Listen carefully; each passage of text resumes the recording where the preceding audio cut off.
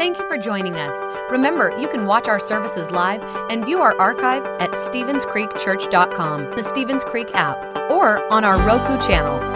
And if our ministries have touched your life, we'd love to hear about it. Send us an email to mystory@StevensCreekChurch.com. We hope today's message encourages and inspires you. Enjoy the message. Hey, good morning, Stevens Creek Church. It is great to see you guys. Welcome to our Grovetown campus, our South Campus, Dream Center, everybody watching online, wherever you are, we're glad that you're here. It's a great day to be at the Creek. Part 2 of this Vanishing Values series, where we're exploring what are God's timeless values and how do we recapture those in our world today. So as I was thinking about this series and kind of putting it together, my mind went back to a story I hadn't thought about in a really long time, back to when I was in middle school. So in middle school, I was a pretty good kid, and I had this cousin who was also a pretty good kid. But when we would get together, we would get really mischievous. You got a cousin like that? Or a friend?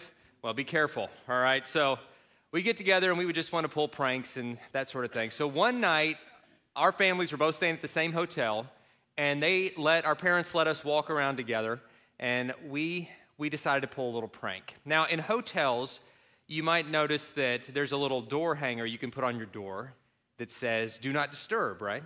Which is your way of letting the housekeeping team know, like, hey, I'm sleeping, or I'm naked, or I'm something that does not invite guests, and I want you to stay on the other side of this door. Now, there's another sign that says, hey, please come in and clean.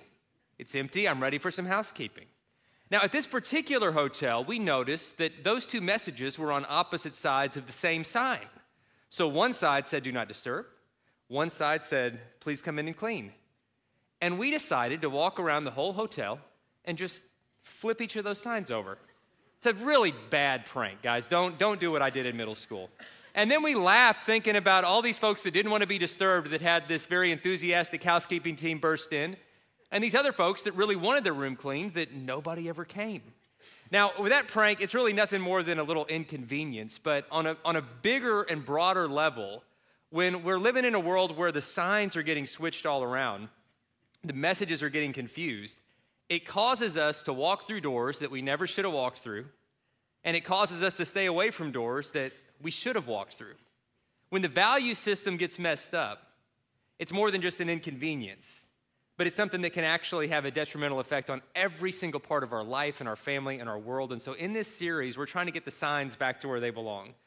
We're trying to recapture the truth of what God has to say about what really matters, what's valuable, and how do we live in light of that. So the principle we've come back to at the start of every message in this series is this one, if you're filling in the blanks, and that is that God is calling us to uphold his timeless values in a world that is rapidly abandoning them. We can't let the world be what shapes our value system. As followers of Jesus, we have to let his word shape our value system, and then we go out into the world, and to the best of our abilities, we live that out. And a verse that we've come back to each week is Romans chapter 12, verse 2, which says this: don't let the world change you. Don't let the world squeeze you into its mold, but let God change you into a new person by changing how you think, or by renewing your mind, it says in some translations.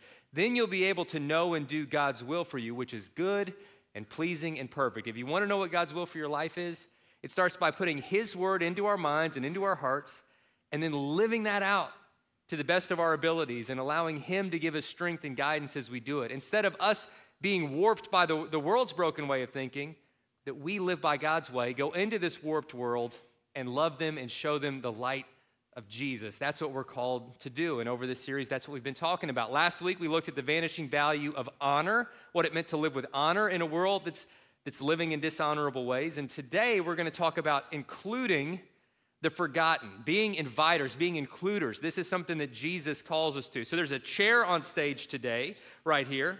And it's here for a couple reasons. One, I'm getting to the age where at any time I might need to sit. And so it's here just in case. But more importantly, it's here as a visual, as a simple reminder that we need to expand our circles. We need to expand our definition of family. We need to pull up extra seats to our tables and make room for others, because that's the heart of God, and that's what God has done for us. He has made a seat for you at his table. There's a seat with your name on it, an invitation you are called to receive, and we're going to talk about that as we go today. Now, I know today is one of those days that kids are excited, kids are dressed up, candy tomorrow, they're gonna go door to door, it's gonna be a lot of fun. In our house, our kids like dressing up all year. So they get a new costume this time of year, but then they would always save those costumes. We've got all boys, so we've got a ton of superhero costumes. So by the time our fourth son came along, there was this like Hollywood-sized wardrobe of boy superhero costumes, and he thought that was the coolest thing ever. So he went through a phase, probably about a year, where every single day, no matter what we were doing, he wanted to dress as a superhero. And we let him. So here's a few pictures from that season of life. So just wherever we went, he wanted the world to know, hey guys, you're safe. Citizens, you're safe. I'm here. The Flash is here. Batman is here. The Hulk is here. I'm going to take care of things. I think there's something inside of us, just instinctively inside of us, programmed by God, where we want to be heroes, but not the kind that wear capes and tights. You don't have to do that. But heroes in a sense that we're making a difference in the world, a positive difference in the world. Jesus put that inside of us, and he says, you can be a hero, you can be great, and it's done by serving. It's done by including. It's done by loving other people the way he did for us and the way we're called to do for others. But we lose sight of that because I think we get so focused on our own little circle. We forget to make an extra chair. We say, I'm going to take care of my family, my people, my family, and the rest of the world, they're on their own. But then God calls us to expand our view of what family is. A few years ago, I was back home in Kentucky where I grew up visiting family, and I was driving around one night, and I took an interstate exit, and right there on the side of the road, pushing his car that had apparently broken down, I saw my youngest brother, Drew. And I laughed, of course, because it's funny to watch your youngest brother struggling. Of course, I stopped. I stopped to both help and to make fun of him. And I stopped, and I get out of the car, and I'm like, oh, this is funny. I'm going to help him out, because he's the baby of the family. Babies can't do anything for themselves, right? You've got to always help them. I'm just kidding, babies. Chill. But he is the baby, and I'm like, Mom will kill me if I don't help. So I stopped. And I run up to help him and start pushing. I'm like, hey, man, how you doing? And he looked over, and he's like, oh, thank you for stopping. And he looked at me, and I realized it wasn't my brother. It's just some dude that looked like my brother. And my eyesight apparently is going. And then I had to play this off because I would not have stopped. He could be a serial killer. Have you not watched Netflix? Anybody could be a serial killer. And I'm like, hey, man. And he's like, yeah, nobody would stop. And I'm like, those jerks. What's the world come to? I mean, we got to help each other, right? I'm checking him out, making sure he doesn't have a knife or something on him. And we end up pushing his car, and he calls AAA. And he was so thankful, and he was cool, and it was great. And we had a good conversation, and then I drove off. And as I was driving off, I was thinking, well, man, there's no way I would have stopped if I'd have known that wasn't my brother. And I felt like God was just sort of whispering to me, not out loud, but just sort of in my spirit, kind of laughing and saying, Dave, that was your brother. You see, you've got to see the world as your brothers and sisters, because that's what God has called us to do. And yeah, we take care of those in our immediate family. Sure, we're called to do that as well, but we've got to think bigger. We've got to pull up an extra chair. We've got to expand our circle. We've got to include those that the world's often overlooking, and we need to love. That's what God's called us to do. So the first principle is this as it relates to the family part of it, and it's that family isn't just defined by last names or by blood, but it's defined by commitment and by love. Jesus taught us really and displayed this kind of version of family. You know, one time his earthly family came to see him. They're like, hey, Jesus, your mom's here. Your brothers and sisters are here. And before he went to see him, he said, no, my mom, my brothers and sisters are the people who do the will of God. He's saying it's like, we're family. It's not just last names. It's not just blood. It's bigger than that. And we've got to live realizing that. And if we do, it'll change the way that we see the world. Jesus gave us some really important and powerful teachings to let us know we've got to do this. This is not an optional part of our faith. And we can't just do it with the people that are living next door to us. We've got to do it to the people that the world tends to overlook.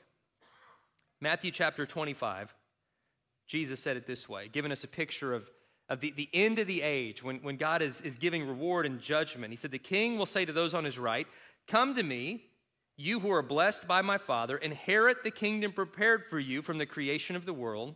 For I was hungry, and you fed me. I was thirsty, and you gave me a drink. I was a stranger, and you invited me into your home. I was naked, and you gave me clothing.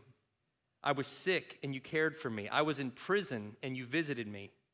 And then the righteous ones will reply, Lord, when did we ever see you hungry and feed you, or thirsty and give you something to drink, or a stranger and show you hospitality, or naked and give you clothing? When did we ever see you sick or in prison and visit you? And the king will say, I tell you the truth, when you did it to one of the least of these, of my brothers and sisters, you were doing it to me. So Jesus is saying, those folks that the world is avoiding, those folks where the world is walking on the other side of the street to avoid an awkward conversation with them or confrontation with them, Jesus is saying we've got to have the courage to meet them where they are. And we can't help everybody, but when God puts somebody in our path that we can help, that we should help, because what we do to them, we're really doing with Jesus, to Jesus. But our world has gotten really good at networking and really bad at love. And I'll explain the difference real quick. Networking, and Jesus talks about this in a verse we're going to get to in a minute. Networking is when you do good for somebody because you expect they're going to do something good back to you. Like, I'm gonna take care of this person. I'm going to buy their lunch today because they're going to buy me lunch next time. There's nothing wrong with that, by the way. Nothing wrong with that. It's just not the same thing as love. Because when you're networking, your whole reward is just in the networking relationship. When you're showing love, which is giving to someone who can't repay you, or giving to someone regardless of any repayment, that's what God did for us. That's what we do for others. And when we do that, God is the one who gives the reward. God's the one who gives us his peace and grace and says, well done, well done. And I'm so thankful to be a part of a church that is loving well. I'm thankful for our Dream Center at our South Campus that is reaching people in the community, serving folks that are under-resourced, giving them in practical ways the love of God by giving them a hot meal or giving them clothes or backpacks when it's time to go back to school, or Christmas presents when they otherwise, those kids might not get anything for Christmas. That's showing the love of Jesus in such a practical way. I'm thankful for people in this church that, go to Casa Shalom Orphanage, an orphanage in Guatemala that we support, and the 100 kids that are there at any given time.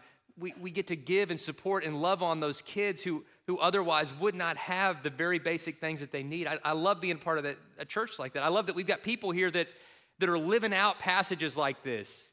I'm thankful for Larry Woods, who was here in our last service, and he's given his life to just go into prisons because Jesus said, go to visit the prisoners. When you've done that, you were doing it to me. And he's going every single week into prisons. I brought a picture of Larry's prison ministry. Larry's the guy in the red over here on your right, my left.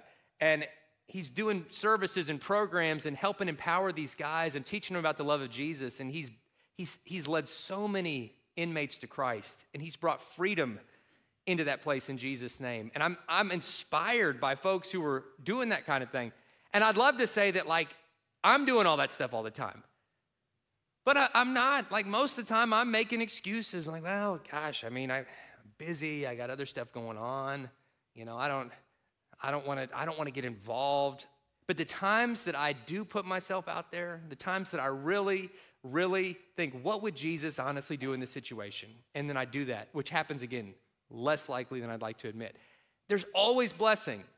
I think about one instance, this was years ago. Ashley and I were living in Florida many years ago, and near where we lived in Florida, there was a homeless community that lived in tents in this wooded area, and the weather was nice there year-round, so a large community had gathered there, and we were going to eat lunch at this little buffet that happened to be fairly close to where this homeless community lived. And this guy rode by on a bicycle, and I assumed at least that he was part of that community just because he looked weathered. He just looked like he had spent a lot of time outside. He was riding a bicycle, had a long gray beard, and he looked hungry.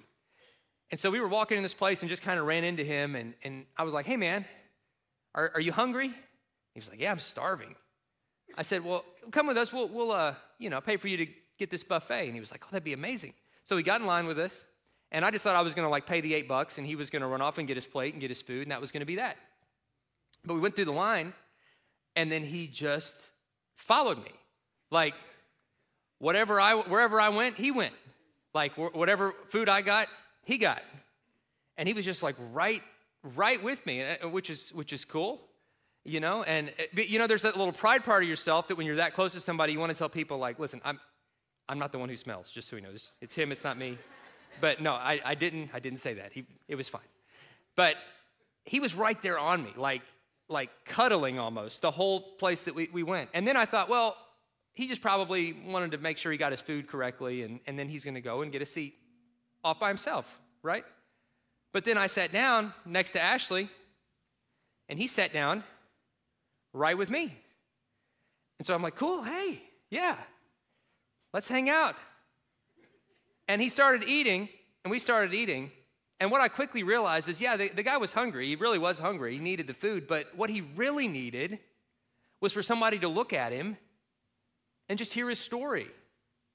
Because he was so used to people just like looking down or looking the other way, which I was kind of doing. But then when I really looked at him and we started talking and I got to know him, his name was Bill, and he started telling us his story, I realized really quickly that Bill and I weren't that different. And in fact, some circumstances had happened to him that could have happened to me, and I could be where he was. And I started having a new perspective, and I started having this compassion. I started actually learning from this guy, I mean, he had some wisdom. He had some experience. He'd been through some stuff that I took for granted. Like, he wasn't taking those things for granted. And as we sat there that day and we had that meal, and then, you know, eventually we said our goodbyes, I looked at Ashley and we just said, man, we needed that. We thought we were doing something nice for some guy, but God used that whole experience to really impact us. And even like years later, sometimes we'll bring up that conversation. Man, remember sitting down with Bill, the buffet? Like, what? Man, that was so neat. Like what he shared, what he taught. And when we'll say yes to God, when we'll enter into those moments that might feel a little uncomfortable at the time, when we'll make an extra seat at our table the way that God has done for us, we get blessed. We get blessed. And I wish I could tell you that I'd done those things more often. And I want to do those things more often. It's part of why I'm preaching this message. It's not just an encouragement to you, but it's a challenge to myself to say, like, Lord, forgive me that I've not done that more. Help me to do that more. What else does the Bible say? We should invite and honor the people whom the world overlooks. Jesus has a heart for the people the world tends to overlook. Once Jesus was at this dinner that a guy had hosted, and he'd invited Jesus because Jesus was kind of, you know, becoming famous, and I think this host thought, well, I could have Jesus come, and now like people are going to think I'm a big deal. And Jesus used the opportunity to say this. He turned to the host. He said, when you put on a luncheon or a banquet, don't just invite your friends or your brothers or your relatives or rich neighbors, for they will invite you back, and that will be your only reward. Instead, invite the poor, the crippled, the lame, the blind. Then at the resurrection of the righteous, God will reward you for inviting those who could not repay you. This doesn't, by the way, mean that you should never go eat with your neighbors or your friends or your relatives. He's just saying like the greater thing is like we've got to include those people that don't get invited. We've got to make room for those people who don't have family or don't have neighbors. We moved away to Texas about 5 years ago because the marriage ministry Ashley and I work for is based there, and we were there. And a lot of good things happened there, but our kids who'd grown up here, they really struggled because for the first time in their lives, they were the new kids. And if you've never been the new kid, it's tough. It's tough to be the one sitting by yourself in the cafeteria. It's tough to be the one that doesn't have a group. And my boys who had really good friends here all of a sudden had no friends. And they struggled, and it was hard. And then we eventually came back here, and God made a way for us to come back here and still work with the ministry there. But when we got back here, and they were so excited to reconnect with their friends, but as they started making those connections again, I said, but never forget the way that you felt when you were the new kid. Because God used that experience to give you that perspective, to open your eyes, because everywhere you go, there are going to be people who feel left out, people who feel exactly like you felt. And so you know what that feels like. So be the one that's inviting. Be the one that's pulling up an extra seat. Be the one that's reaching out to that kid who's sitting by himself. Be the one that invites or includes. Say, come to youth group with us. Come to our small group. Hey, come, let's do this thing together. Engage in conversation with people. It makes a big, big difference Don't just get all in our own little tight huddle when we miss out on the fact that there are people outside those huddles that are just looking for connection and looking for friendship. We've got to be inviters. And in particular, invite those people that the world often overlooks. One of the most joyful, happiest people I know is a guy named Brewster McLeod. When Ashley was growing up in youth group, her youth pastor was named Brewster. He was a super guy. He married us when we got married. He was so fun, so goofy, so amazing, so funny, just always joyful, loved Jesus, loves people. And then he kind of moved out of youth ministry, and he said, what I really want to do is I want to live out these passages that Jesus talked about. And I want to find a way to serve and love people that have special needs that maybe don't get the same opportunities and they're overlooked, because that's the heart of Jesus. And when I hang out with that community, like, they bless me and they encourage me, and their perspective, it challenges me. And their faith is so real and so pure because they've had to walk through challenges that I can't relate to. And I just want to be part of that. So he started a ministry at the church. He eventually launched a big thing called the Jesus Prom, where he would invite folks together that had, special needs, and it would be a night for them to just be celebrated and to get dressed up and pampered. And it was such a fun night. The church got behind it. It was an amazing time. It was such a big deal that eventually Tim Tebow's organization took notice of what was happening at this one church and said, that needs to happen everywhere. And they adopted that model and rebranded it A Night to Shine, and it's been in churches all over the place, serving thousands and thousands of people. Well, Brewster, a few years ago, he retired from the church, but he goes, nobody retires from ministry and from love and from joy. And he goes, and this is my heart, this is my passion. Like, these folks that I've been serving, like, I never want to stop doing life with them because they inspire me so much. So he started a nonprofit. It's a coffee house called McLeod's Coffee House, and he only employs people who have special needs. And it is the most joyful, amazing place. Every time we're back in Kentucky, we go, we got a picture of Brewster and some of his staff. That's Brewster in the back, standing up. And it is a place where you walk in and there's love, there's joy, and there's Jesus. And I'm just like, I just want to hang out here. And the coffee's great too. And the desserts and all those things that are going to be in heaven. Plenty of coffee and desserts, I'm sure.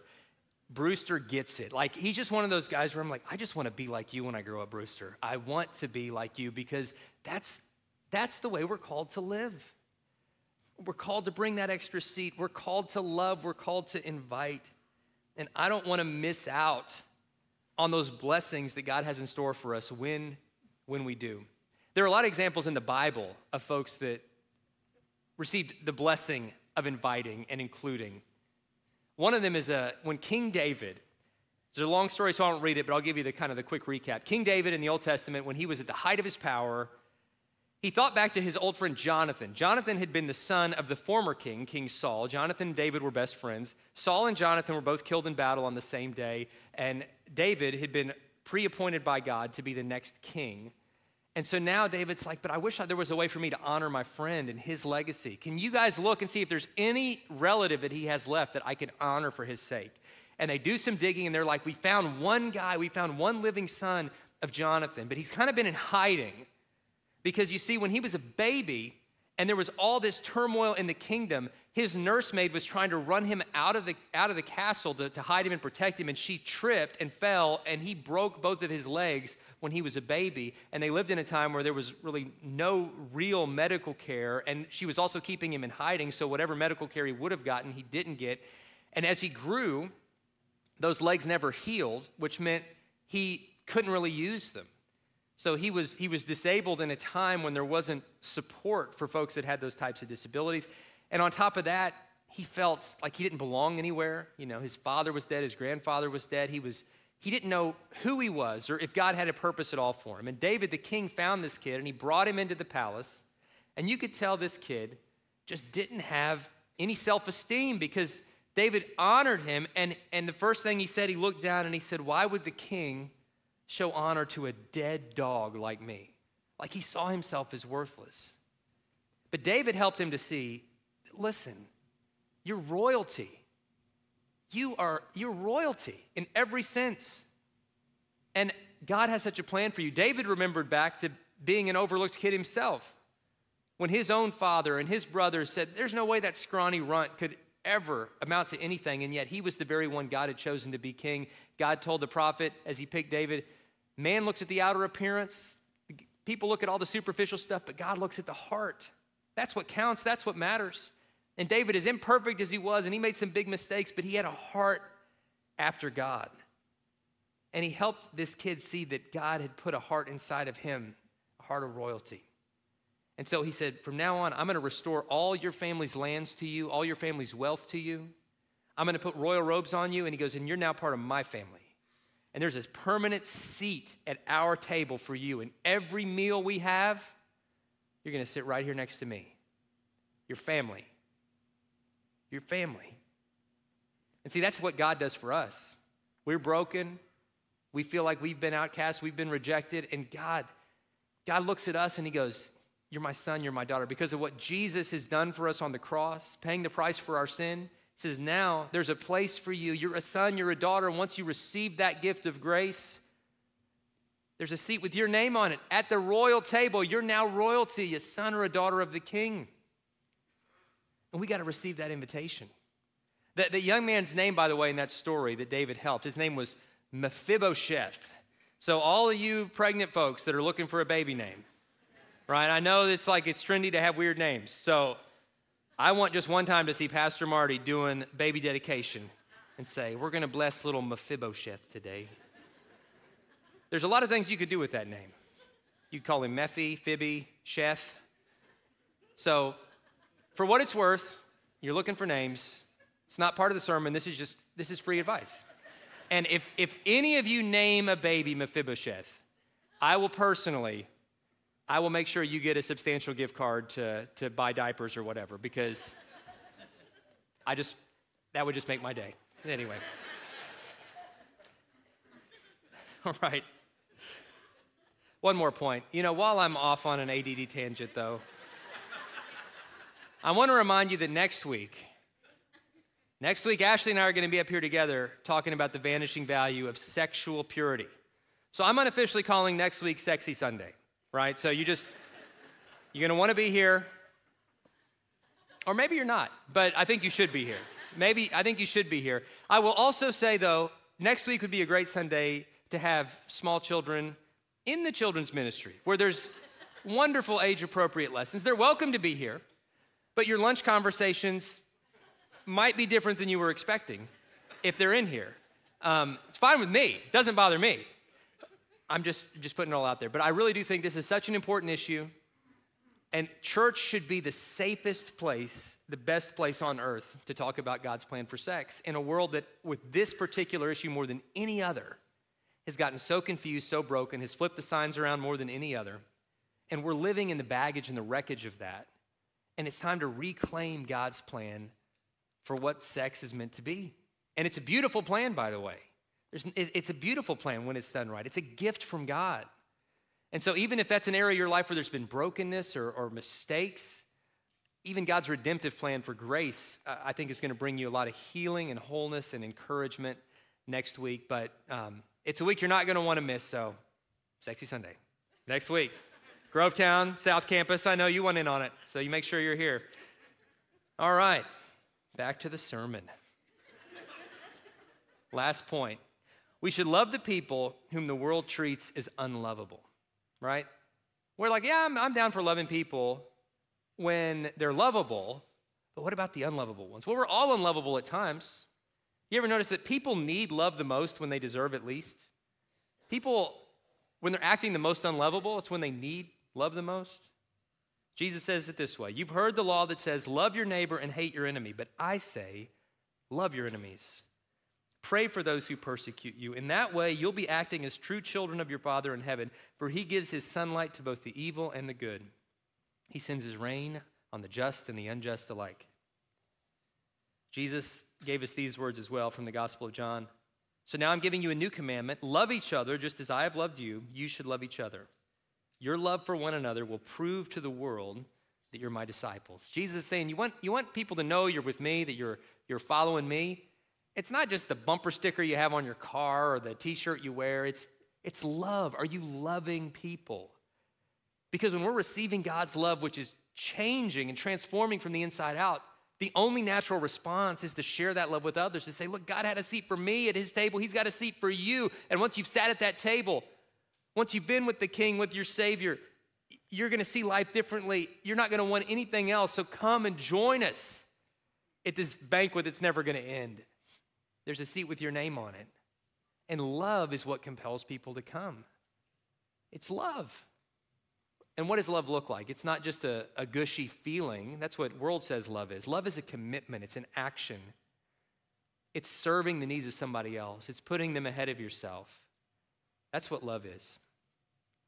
And I'm going to tell you one more story. It's a story I shared years ago, but it's one that every time I think about it, I get a little teary-eyed because it was so impactful to me when it first happened. But I mentioned earlier in this sermon a place called Casa Shalom, which is an orphanage our church supports.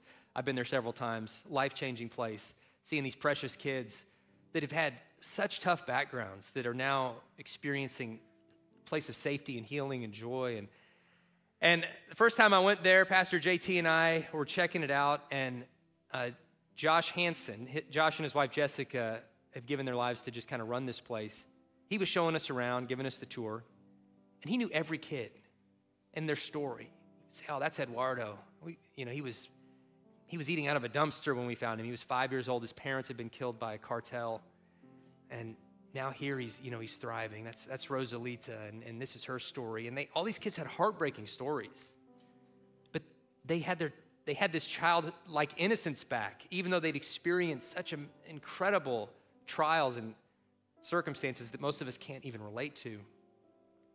And then this teenage girl, just full of life, came just skipping over to Josh, and she gave him a big hug, and they spoke in Spanish for a minute, and then she ran off holding hands with some of the younger girls, and Josh kind of got tears in his eyes and smiled, and he goes, that's Margarita. He said, her story is really something. He said when she came here, she was 12 years old, and she had experienced so much pain.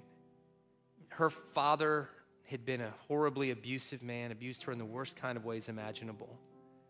And so the government actually took her out of that home, which to be taken out of a home in that country, it has to be horrendous. And they placed her with an aunt and uncle who said they would take her. But her alcoholic uncle abused her in the same terrible kinds of ways that her father had.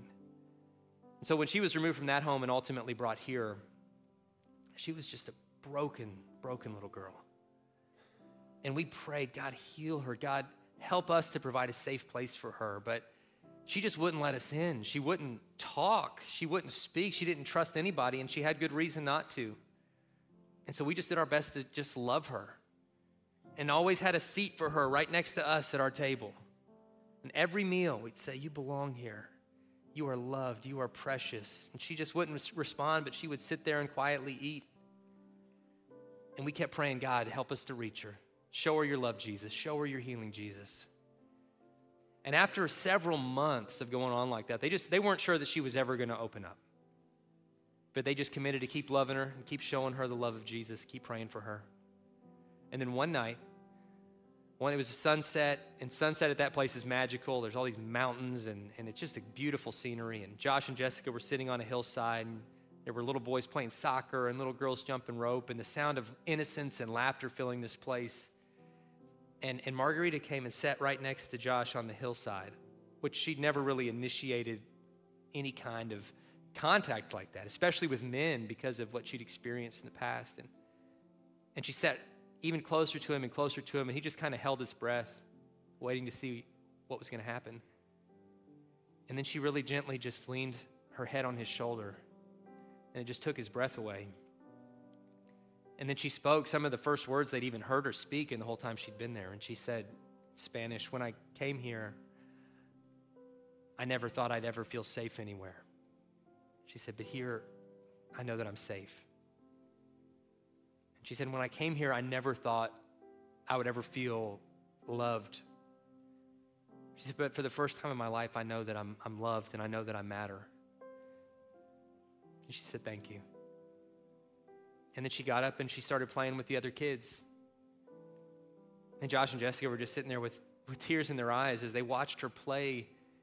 And in the months and the years following that, she just blossomed into this amazing young leader, this strong young woman who was now helping other kids in the orphanage, other kids who'd experienced trauma. She was ministering to them. And seeing her heal and seeing her blossom, they were reminded that, God, you can do anything. Love makes a way. In a world of brokenness, in a world of pain, love always makes a way. And maybe you're here today, maybe you're watching online and you feel broken. And you're like, Lord, I don't feel like I belong anywhere. My heart has just been hardened by all the stuff I've gone through. Pray that today would be the day that you would just let his love start to break through, because he loves you and he has a plan for you. He wants to carry you through the pain that you're feeling, and he wants to bring you to a place of your destiny on the other side, which is a place in his family, a seat at his table. That's who you are. This world might have lied to you about who you are, but God says, you're my son, you're my daughter. Put your faith in me. I've got a plan for you.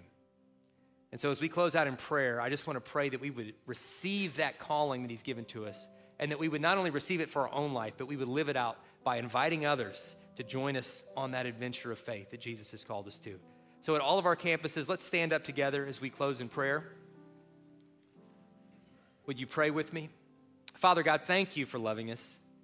As unlovable as we can be, God, you pursued us with your love. Jesus, you gave your life on a cross for us.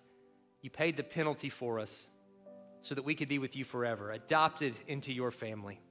And for anyone here today that has not yet received your invitation, there's still an empty seat at your table with their name on it. Let today be the day that they RSVP. Today be the day they say, Jesus, count me in. Forgive me of the way that I've lived. I'm turning my life over to you. Forgive me of my sins. Be the leader of my life. Adopt me into your family. Make me into the person I was meant to be. And help me to live my life seeing myself and others through your eyes. And for all of us, God, as we leave this place, let us leave with a new resolve to receive the healing you have for us and to extend that love and healing to this broken world around us, to expand our circles, to add an extra chair at our tables, and to invite others to experience the goodness that we've experienced in you. It's in Jesus' name we pray. Amen. Guys, thanks so much for being here. Have a great, great day. We'll see you back next Sunday. Thanks for listening. If you would like to help support the ministries of Stevens Creek Church, please go to StevensCreekChurch.com and click the Give button. See you next time.